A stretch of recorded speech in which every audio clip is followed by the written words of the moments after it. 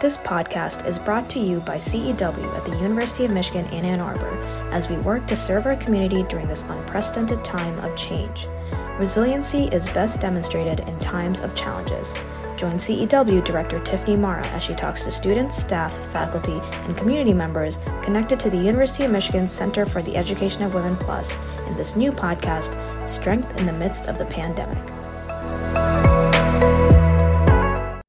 Thank you for joining me on this call today to share your experiences related to COVID and all that's going on in the world. The purpose of this project is to capture stories of how the coronavirus has impacted our lives, including challenges, moments of pride, and strengths for others to learn from. The main audience for this podcast will be students who have child or elder care responsibilities so that they can hear stories of others to assist as they navigate self-care and the care of loved ones. Can you please introduce yourself and then describe what your old normal was and how that has shifted as a result of COVID?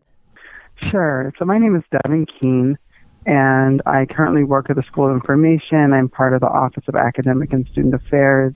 My previous work was, yes, a lot of meetings and administration, but did involve student contact, a meeting with students, checking in with students. Being in the office offered the opportunity for students to drop in without an appointment, for me to run into students, and for us to maybe address some concerns at that time, connect with colleagues informally around things that might have risen. Separation between work and home was more clear. I did have to work from home sometimes, and I did sometimes bring home work in the evening. But for the most part, when I picked up my daughter from school and I was home, then I was home. And it was all about, maybe laundry, dinner, homework, all those kind of normal things, bedtime, and the rituals were just very clear and established. And so there was, there's always some tension between work and home, and we're always trying to find a balance. But now it's all smushed together, and my daughter sees me at home and wonders why I'm not fully available to her and why am I still working, because working at home is something that would only happen occasionally or certain deadlines or timelines. But there's a sense of like, I'm off, I'm on vacation, or I'm out of school. Why aren't you out of work? Why are you at home still working and not available to me? And then the additional burden of there not being school. So feeling like somehow in the midst of working and somehow being present in some ways for your child, you also have to be responsible for their education beyond supplementing what's happening at school. So that's really the main thing is just you have to somehow make that delineation, and there aren't those natural separators anymore. How have your thoughts or concerns changed as a result of these shifts? I think concerns that would exist normally are just amplified. So maybe at the office there might have been some communication gaps or concerns on, how to accomplish something or the best way to approach something or how I fit into the professional landscape and how best to be of service. Those are all questions that might just have always been there on a very minimal level. They get amplified in this situation because you can't see people and you can't address those gaps or have those conversations informally. And so you're just in these very formalized spaces that then, you have perceptions of how other people are handling it or how they're able just to be very productive and maybe you're not feeling productive. And so that gets amplified. And I think the same goes for child raising. I mean, maybe you're concerned about your child's progress in some level or like, oh, gosh, I should probably do some extra enrichment or read some more books at night, but it was not a major sense, just kind of like something you might think about. Well, now with that full responsibility shifting to you, it's almost like the roles have flipped. Like the teachers are and I support our teachers, they're wonderful, and this is challenging for all of us. But it's almost like the teachers are the supplemental, like, here are some tools, and here are some guides, and here are some resources that you might use, right? The weight of it is on us, whereas before it was like the teachers did the main thing, and then, they would say, well, we would just add different resources just to supplement. So I think that the main thing that how my thinking shift is that you're just having to think about things that you didn't have to think about before, think about them deeply, even if you're telling yourself, it's okay, just do the best that you can. It's all right that you just read books or did a couple of worksheet pages or didn't do worksheet pages. Even having to have that thought, it's a thought you didn't used to have before. Mm-hmm. In all of the transitions that you've been going through, what do you think has been the greatest challenge for you? I would say balance. A lot of our schedules, a lot of our calendars are set up way before this happened. The timelines, I was meeting with someone and I said, it's like we're existing outside of time, but time is still marching on. So we're still expected to adhere to various, deadlines and prompts. We still are admitting students to our program. We still are going to have to, still do admissions decisions. We still have to create orientation activities, except for now we're having to put them in an online space. So that I feel like is the greatest challenge is the disconnect between, and then, that balance of how do I assert myself, as I said sort of in the beginning, that challenge of like, okay, this time is for my child. This time is for me. How to delineate those spaces when it's not, we're trying to stay socially distant and not be out there very much. So it can't always be, we're going to go to the park or we're going to go to this museum. I mean, those are ways in which we might find some relief, but it's still centered around the same physical space pretty much. So finding balance and readjusting expectations of what success looks like, what a good job looks like, what productivity means, what accomplishment means in terms of children's academic, social, and emotional health. So all of those things. Yeah, it's a lot. It's a lot to have to think about. Have you found some strategies to reduce your stress and anxiety around it? It helps me if I can, it's funny because it reminds me of when my children were babies and when they were very small and they were, much more demanding than I would say my 8-year-old is. Infants are much harder. And I remember I used to say, if I can just get up before they wake up, if I can just have some time to myself, then that makes everything else easier. And I'm finding myself sort of going back to that space. Like it's really imperative that I wake up before the house wakes up and that I have some time to sit with a cup of tea and to, crack the window if it's not too cold and listen to the birds and just maybe, actually, media used to be something I might look at, but now that's not helpful. So just having those. The other part is whereas I appreciate having a child at home, it's nice to have this time with her in general, but we do dance breaks in between. So sometimes when I'll get off a call, we just did it before I got on this call.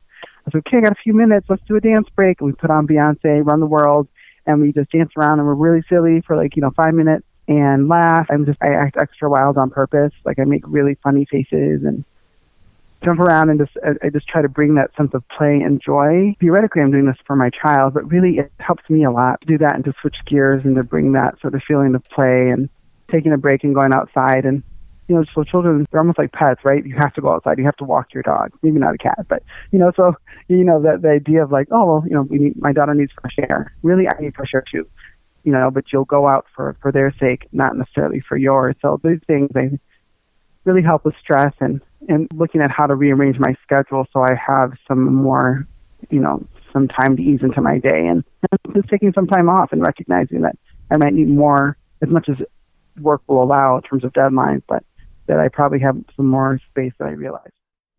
Yeah, now you have one living with you and then you've got 2 college-age students as well. How are you managing to stay in touch with them and make sure that they have the connection they need with you? That is a good question. Well, I have 2 adult children. One is 21 and living here with me. They were on spring break from their senior year of college and they go to school out of state when all this happened. So spring break turned into end of the year, graduation, everything rolled into one. And then my other child stays in Ann Arbor but is downtown and has an apartment, and we have all agreed, including him, that it's safer for him to distance himself from us just because have just lots of contact with lots of students, sort of into the progression of this. And so we, FaceTime every few days, phone calls. My mother lives close by and will drop off food to him, and I just keep emphasizing, please let me know if you need food, if you need anything. He works remotely, so he's still working as well, but it's having to remember that, wanting to be in contact more. And the other thing that's just, I talked about my younger child, but, the fact that there's a lot of, sadness and grieving and adjusting that's having to happen with both, all my children, but both the ones that are here in the house, the little one, but also That's my daughter who had an abrupt end to her school year. And so making sure that I have emotional availability to hold space for her if she wants to talk or decompress, or like just having that time to do fun things with her as well. So it's just trying to, create that space so that you can stay connected with yourself, so you're more able to have space for those who, have least control, especially the youngest. It's a rough time, but what I'm finding is that if I can focus on positive things, it helps me a ton. I was wondering if you've seen any of those silver linings along the way as a result of all of the changes. Yeah, what I'm finding helpful is, for example, I'm writing again. So I've always been a journaler. I write poetry. I really am a lover of words. I love, just to kind of have my mind meander and write and observe. And in the crush of just the pre-COVID life, driving and picking up and dropping off and this meeting, that meeting, I had sort of lost that. Like a lot of my creative energy was just being sort of sapped.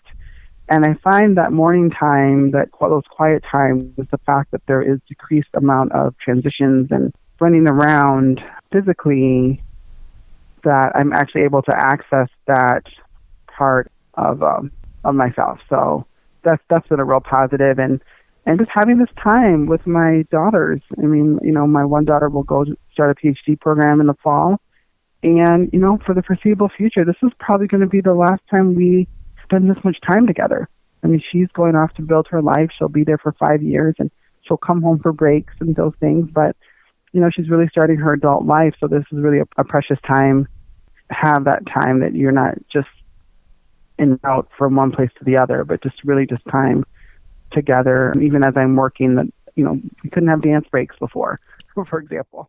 You've accomplished a ton. You're supporting 3 kids, regardless of they're adults or young, and you're keeping your work going. What are you personally most proud of as you've been navigating this situation? I think it's so important for us to take those moments and to give ourselves credit. I appreciate the opportunity to reflect on that. I think I'm proud of the level of compassion I'm giving myself. That's something that is hard-earned, hard-won, and something I've been working on and will continue to work on. But even as we have a self-critical thought or I'm worried about something, I reassure myself that it will all be okay. And not in a way where I'm avoiding or ignoring, but a way of saying, yeah, it's true that I'm not doing a full homeschool, but we're just going to take it one day at a time. And my daughter was watching the history of the Earth, and she did that herself. And I said, why don't you make a video talking about what you learned? And I felt great. I'm like, that's a win. That's homeschooling. We did something today, She initiated it. So, just taking those wins, taking it day by day, and having self-compassion. I'm proud of that. Yeah, that's a great little strategy for others who are listening to be able to use with their kids. Have you found any online resources or other really useful ideas for how to homeschool kids? I'm struggling with that as well. And yesterday I printed out about 18 pages of coloring book pages, and I'm like, okay, I could do better than this. But I'd love ideas, and I'm sure others would as well. Yeah, it's so funny. I think another side effect of this at-home life is I'm online so much that my capacity to do more online stuff is a little bit diminished. I do have on Facebook, I save links, and I created a sort of folder that says schooling resources that I've saved to, so that I thought, okay, when I get a chance, I can look there and see. Because right away there was all these great ideas and all this information, and so I haven't really found much online when I haven't really looked to go back and pull those documents back up. I really am relying on the school resources, Clever, Weebly, Epic, things that I didn't pay that much attention to before this, because I was like, oh, it's another interface, I don't have time. But now it's like, oh, thank God, these things exist. So I'm like, okay, go on Epic and read a book on Epic. Or like, hey, go on Clever, because I know Clever is safe. And after she watched the video on History of the Earth, she went on Seesaw and made a video about it. She goes, oh, I did a video on Seesaw. I'm like, that's perfect. So I really am leaning into the resources that the school has provided. Not perfectly, but that's really a point of focus. And then other life things, like my daughter made kale chips by herself the other day, and she can reach the knob on the oven now. So that was pretty cool. She was able to turn off the oven, and she took it out of the oven. I'm like, wow, okay. And so I think that's learning too. So I'm expanding thoughts on what learning is and what engagement is and education, and also incorporating those sorts of things and allowing her to feel responsible and also feel empowered that she can, do things around the house and do things in the kitchen. So that's what I'm expanding on. But yeah, just really leaning into those school resources and thinking of the teachers as a resource. And, that's really where my mind is right now. Yeah, thank you. Now, I'm finding many people I'm talking to are binge watching TV shows or listening to podcasts or YouTube videos of people in Italy. Have you found some sort of outlet through media that you're using? And if so, what would you recommend to others as we're all trying to pass this time and just de-stress at the end of our work days? My daughters are watching actually Free Rein. It's this Netflix show about people that live off the coast of England, and it's like a horse stable. And so I ended up watching that with them. It's like, my one daughter's 21, the other's 8, and they have both found this thing that they both like to watch. So I find myself being like, what happened? Where are we at? What's so I'm like on meetings, but I'm like half the ear listening to that. But I'm like, what's going on? Is that person still a bad person, or are they nicer? So it's kind of united all three of us, this show, Free Rein. And what else have I watched? I watched Uncorked, which was a movie on Netflix. So by the time the evening comes, I feel like I'm free to really watch things. Honestly, I just ended up falling asleep. But I did sign up for MasterClass. I shared a membership with one of our faculty. Said, hey, does anyone want to go in half on this repository of advice from really famous people like Spike Lee, accomplished people, Shonda Rhimes, artists and filmmakers and writers. And so I'm really excited to dig into that and get to hear from people that I would normally not have the opportunity to. At a bargain price because I was able to share it. So I am excited about getting to sit there and learn from some of the greats. That's cool. Do you have an inspirational quote or message that you'd like to share? I do. I have, and everyone who knows me or has worked with me long knows that this is I would say it's my personal tagline, and it is a Swahili phrase, a Swahili word that is Pamoja tutashinda, and it means together we will win. And, whenever things get hard and feels very focused, I say that to myself, Pamoja tutashinda, together we will win. And immediately reminds me that I'm not alone in whatever it is that I'm working towards or with, and that we're together. And I just had not thought about it until you asked me that question, but it really does apply to the situation that, even as we're distancing from one another, it's so clear that we need each other more than ever, and the ways in which we're reaching out to one another, the ways in which we're connecting, sharing have become even more precious to all of us. And the care and concern for those who still have to work, who are essential workers, the care and concern for the doctors, those who are sick, those who are, scared, or, those who have found really fun things to do. I think we've really reached to one another as a world community, global community, thing that we used to watch other countries go through, like Ebola or SARS, that always felt like it was somebody else.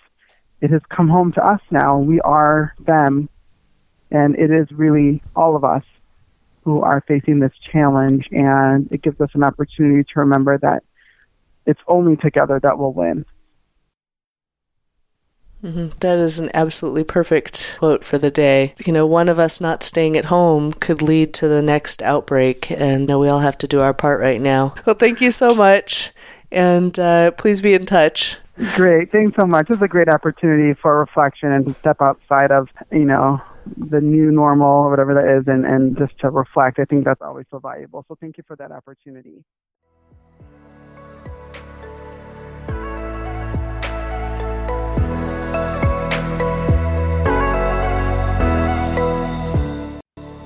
Thank you for listening to CEW's podcast, Strength in the Midst of the Pandemic. To learn more about this episode or the services and virtual programming offered by CEW, please visit cew.umich.edu. Here at CEW Plus, we navigate circumstantial barriers by providing academic, financial, and professional support to help you reach your personal potential. Established to support women through higher education, we lift up women in all underserved communities at the University of Michigan and beyond. Through career and education counseling, funding, workshops, events, and a diverse, welcoming community, we exist to empower. We are CEW, and we are here to help you reach your potential. The University of Michigan resides on the traditional territories of the Three Fires peoples, the Ojibwa, Odawa, and Potawatomi.